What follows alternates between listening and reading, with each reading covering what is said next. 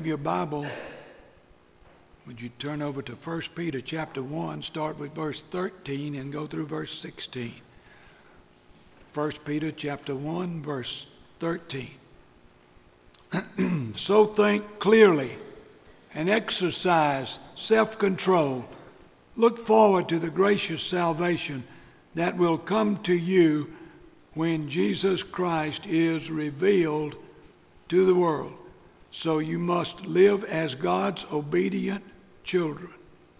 Don't slip back into your old ways of living to satisfy your own desires. You did not know any better then, but now you must be holy in everything you do, just as God who chose you is holy. For the Scriptures say, you must be holy because I am holy. May God add His blessing to our reading and understanding of His holy and inspired and unchanging Word.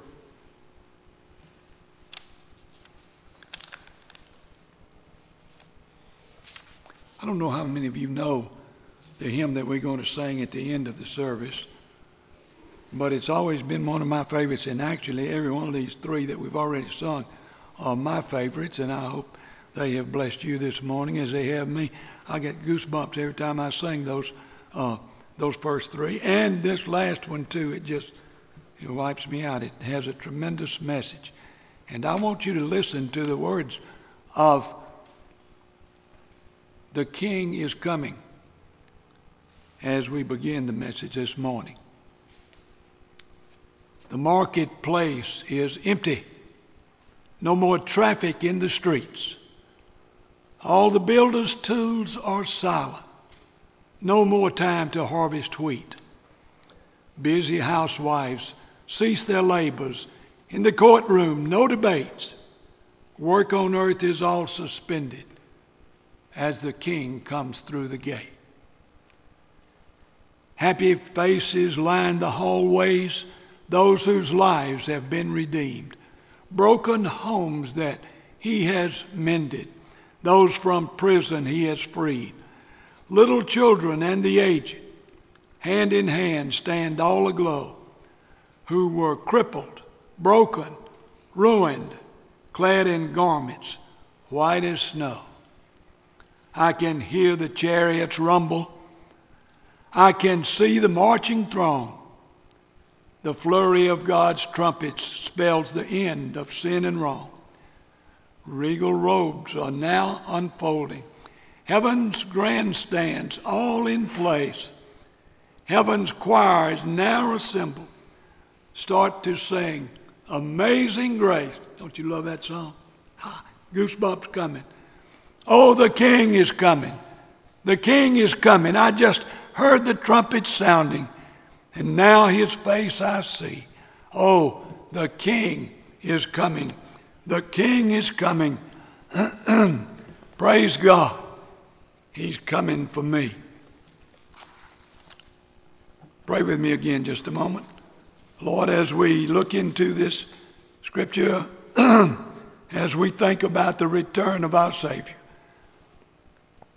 we pray that Your Spirit would move our hearts as only He can do.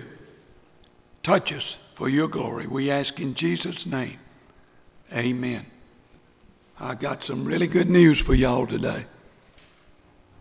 How many of you want to hear some good news? Let's see. Look at those hands go up. The good news is the King is coming. Amen. Did you hear that? Beautiful. Thank you. She said amen. And amen is right.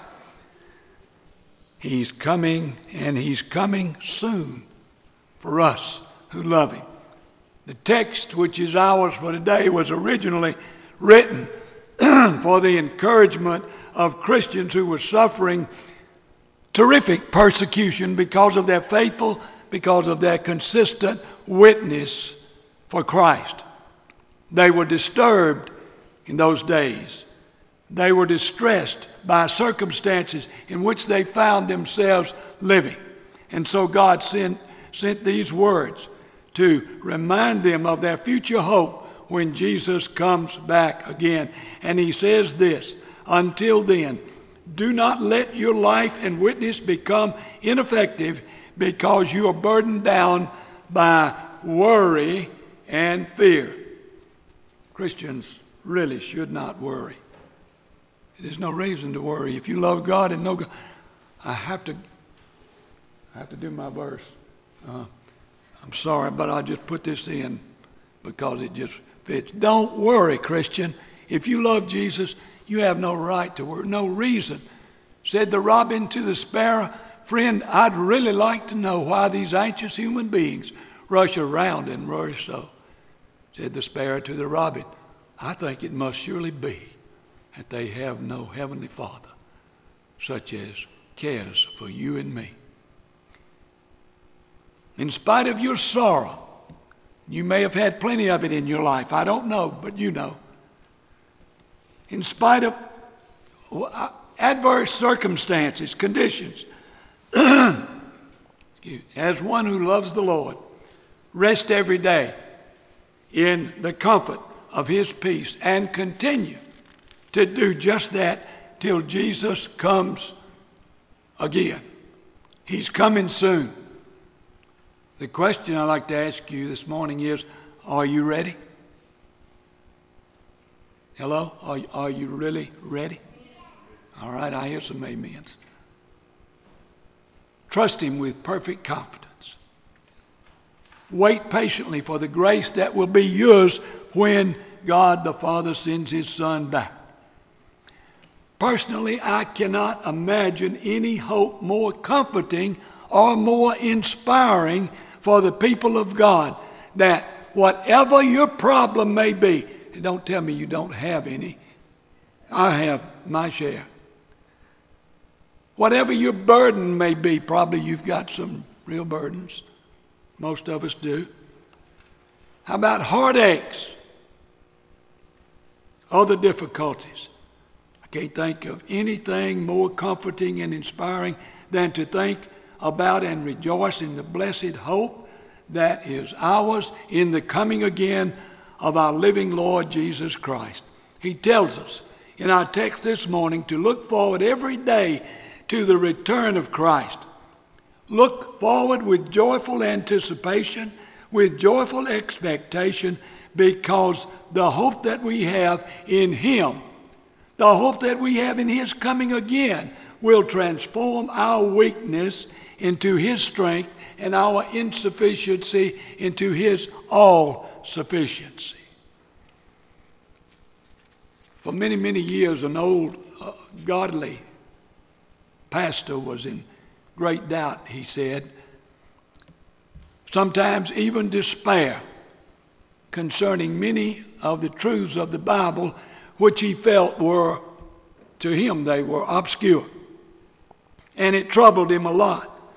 But nonetheless, he said, I still gave myself to a daily persistent study of the unchanging Word of God and to prayer.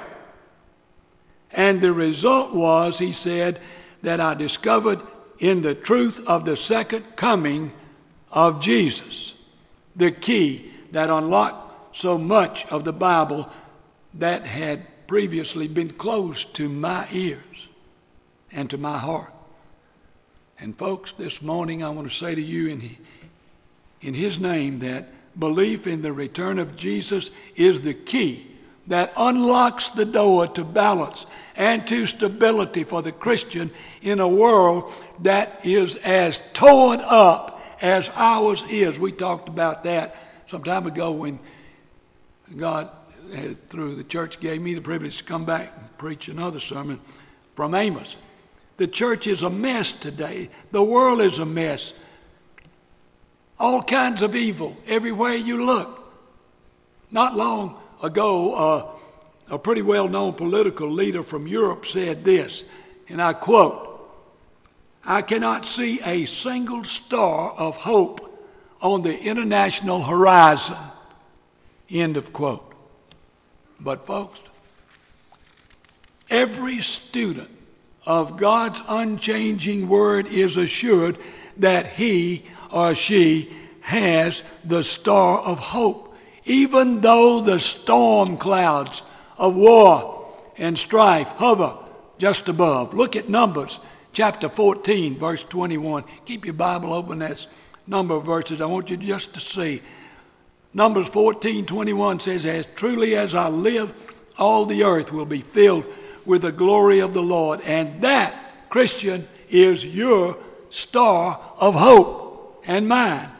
Even though the world in which we live today is overrun with hate and sorrow and grief and sin of every form imaginable, it will one day, according to God's word, be the dwelling place of His righteousness, His peace, and His blessing. Thank God this morning, Christian, that the turmoil will not last forever, because Jesus is coming back and He will rule and subdue all that oppose the truth of God. I wonder if you realize this morning how explicit Jesus Himself was concerning His return. John 14, verse 3, He said, if I go, I will come again. When He returned to heaven that first time, His followers were bewildered, I guess is a good word for it. As they stood and looking up into the sky, they just didn't know what to do. But the angels assured them that Jesus would return when they said in Acts chapter 1, verse 11, you men of Galilee, what are you doing standing here looking up into heaven? This same Jesus who has been taken up from you to heaven will come back in like manner as you have seen Him go to heaven, to His Father. And those who fully accept the scriptural truth of the return of Jesus will find this anticipation to be a strong influence for Christian behavior in every walk of life. In fact, the direct relationship of righteous living to the return of Christ is mentioned over and over and over throughout the Word of God. Look at Jeremiah chapter 23, verse 5. For the time is coming, says the Lord, when I will place a righteous branch on King David's throne. Look at Psalm 96, verse 13. For the Lord is coming to judge the earth. He will judge the world with righteousness and all the nations with His truth. Just to mention several verses. You know, without a doubt, one of the main reasons for the worldliness that we see so much in the church today is a disregard of the scriptural presentation and acceptance of the truth of the Lord's return. As I grew in faith as a young man, and that's been a bunch of years ago, I'm sure you can tell, I had the privilege of listening to many different preachers preach on many different subjects, because I had been saved at that point and I was anxious to hear what all that the Bible had to say for me. But I have to say this. As I listened to all those preachers preach many different times on many different subjects, it breaks my heart to think that, as best I can recall, and I listened hard too, I only heard one of those preachers preach on the second coming or the return of Jesus Christ. And that preacher, I remember well to this day, his name was Sam Patterson. He's with Jesus now in heaven, coming back someday. I was 17 years old as I heard him preach that. And it really changed my life. Folks, the promised return of Jesus, according to the Bible, should have a threefold effect on every one of our lives. Those of us who love Him. Do you love Him this morning? If so, look at it. And I hear an amen. Good. It should constrain you to obey the Lord. It should constrain you to forsake your sin and it should constrain you to be holy. After talking about the second coming of Christ in our text, Peter immediately admonishes us to be obedient because God is greatly concerned about our obedience as His children. Remember that passage in Luke 6:46 where Jesus said, "Why do you call me Lord if you're not going to do the things that I tell you to do?" So, doing is important, and it's a lot more important than many of us perhaps would like to think. And if you would really obey God, then you must be willing to forsake all known sin. And though we live in a carefree generation, and you have to know that's the truth when you hear it, it could best be described by, I guess one word that I could put on that would be the generation in which we live, the word lust. L-U-S-T. As a follower of Jesus Christ, we should not be counted among those who bear the mark of this generation. Do you know what lust is, what it means? Lust is the natural inclination on the part of man to throw off all restraints. But we who love Him and look for His return are to break forever with the former lust of the unconverted life, and to cut ourselves off from those lusts in the flesh which we know are so very displeasing to our God.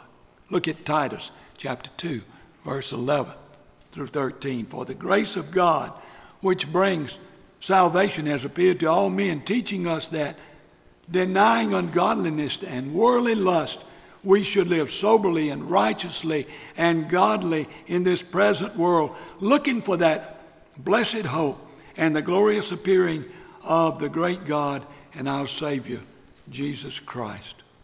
Luke chapter 21, starting with 34. Watch out. Do you hear what he said? Are you watching? Watch out. Don't let my sudden return catch you unawares. Don't let me find you living in careless ease, carousing, drinking, occupied with the problems of this life like the rest of the world. But be controlled by the Spirit of God and desire only what God wants for you rather than your own self-indulgence and pleasure.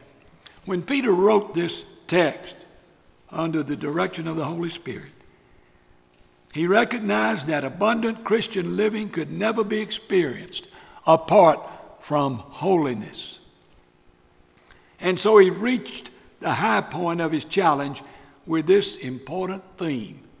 Here it is.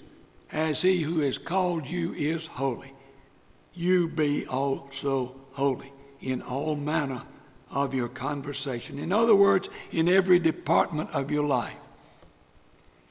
You know, Christian people who love the Lord, it's a real challenge, isn't it? To be yielded completely to Jesus. But we've got a high calling. For God has not called us to uncleanness, but to holiness. 1 Thessalonians chapter 4, verse 7. And only as we walk with God in a life of full commitment through holiness can we expect to attract a lost and dying world to a mighty and redeeming Savior. But through obedience, what do? We deepen our fellowship with the Lord, and through the forsaking of our sins, we enjoy living victoriously for Christ, and through holiness, we will convince indifferent men and women of the satisfying reality of Jesus Christ. And in our lives, we will act in one of two ways, either as magnifying or as diminishing glasses through which the world sees our Savior. Through the life of committed Christian, the world will see a magnified Christ in all of His great saving power. But the life of a worldly Christian will present to the world a minimized picture of Christ, who is not able to keep us from sin or to satisfy us with His divine presence.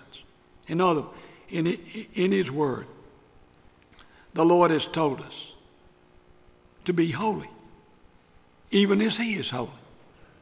Because this is why you were called, that you should follow in His steps. And he who says, I abide in Christ, ought himself also to walk, even as Christ walked. Excuse me. Did you hear that last statement? He who says that he abides in Christ ought himself also so to walk, even as Christ walked. So holiness is, it's a possession of the soul of an individual by God. Holiness does not necessarily denote perfection, because perfection in this life is absolutely impossible. Just don't get too worried about my voice. It gets messed up sometimes. It's all right. But as Christ was compelled to do the will of His Father in every activity of His life, thank you for the water, David. As Christ was compelled to do the will of His Father in every activity of His life here on earth, so also are Christians to be possessed by God through complete commitment to Him.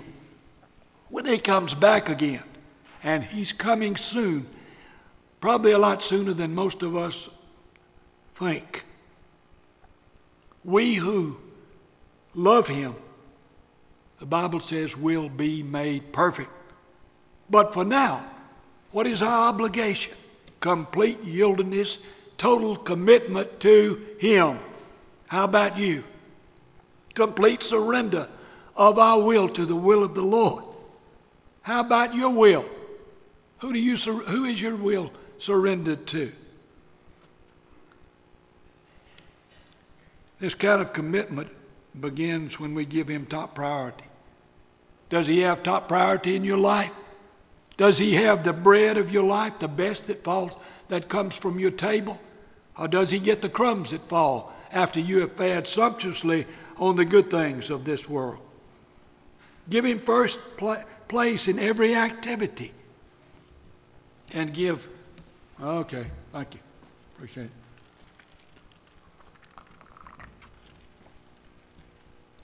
Sometimes when I get a little overly excited, and I do that fairly often, and I don't think that's too bad. I start coughing or something else. Anyway, this kind of commitment begins when we give Him top priority, that first place in every activity of our life, thereby giving witness to the world that we love Him with our whole being. How about you? Are you doing that? In the final chapter of the Gospel of John, it's one of my favorite chapters, Jesus did not ask Peter if he loved to feed sheep. Nor did He ask him, Peter, do you love to preach and talk to others about me? But what Jesus did ask Peter, do you see it there in the last chapter of John's Gospel? What Jesus did ask Peter 3 times was, Peter, do you love me? And that is the key to holiness. Do you really love Him? With all your heart? If so, it should not be that difficult to abide by His commands through willing obedience, because God, with every command in His book, gives the enabling grace to carry it out. Don't ever forget 1 John chapter 4, verse 4, where it says, greater is he that is in you than he that is in the world. Through the Holy Spirit, God gives us unlimited power to live holy lives. And for our part, what are we to do? We are to yield freely and completely, moment by moment, day by day, moment by moment, day by day, did you hear it? To a life of obedience and the forsaking of sin. And we ought to seek no other way but God's way, which involves wholehearted commitment to the Christ who gave His all. So, bottom line, folks, as we go from God's house this morning, after we sing a song about His coming, bottom line, hey, watch me. Look up. Look up. You who love and serve Jesus, look up. Because your King is coming. Your King is coming. Be ready. The question is, are you ready now? If not, please listen to the Holy Spirit speaking to you and be ready. Amen and amen. And if you will now get your bulletin, and we're going to sing, The King is Coming. I learned this song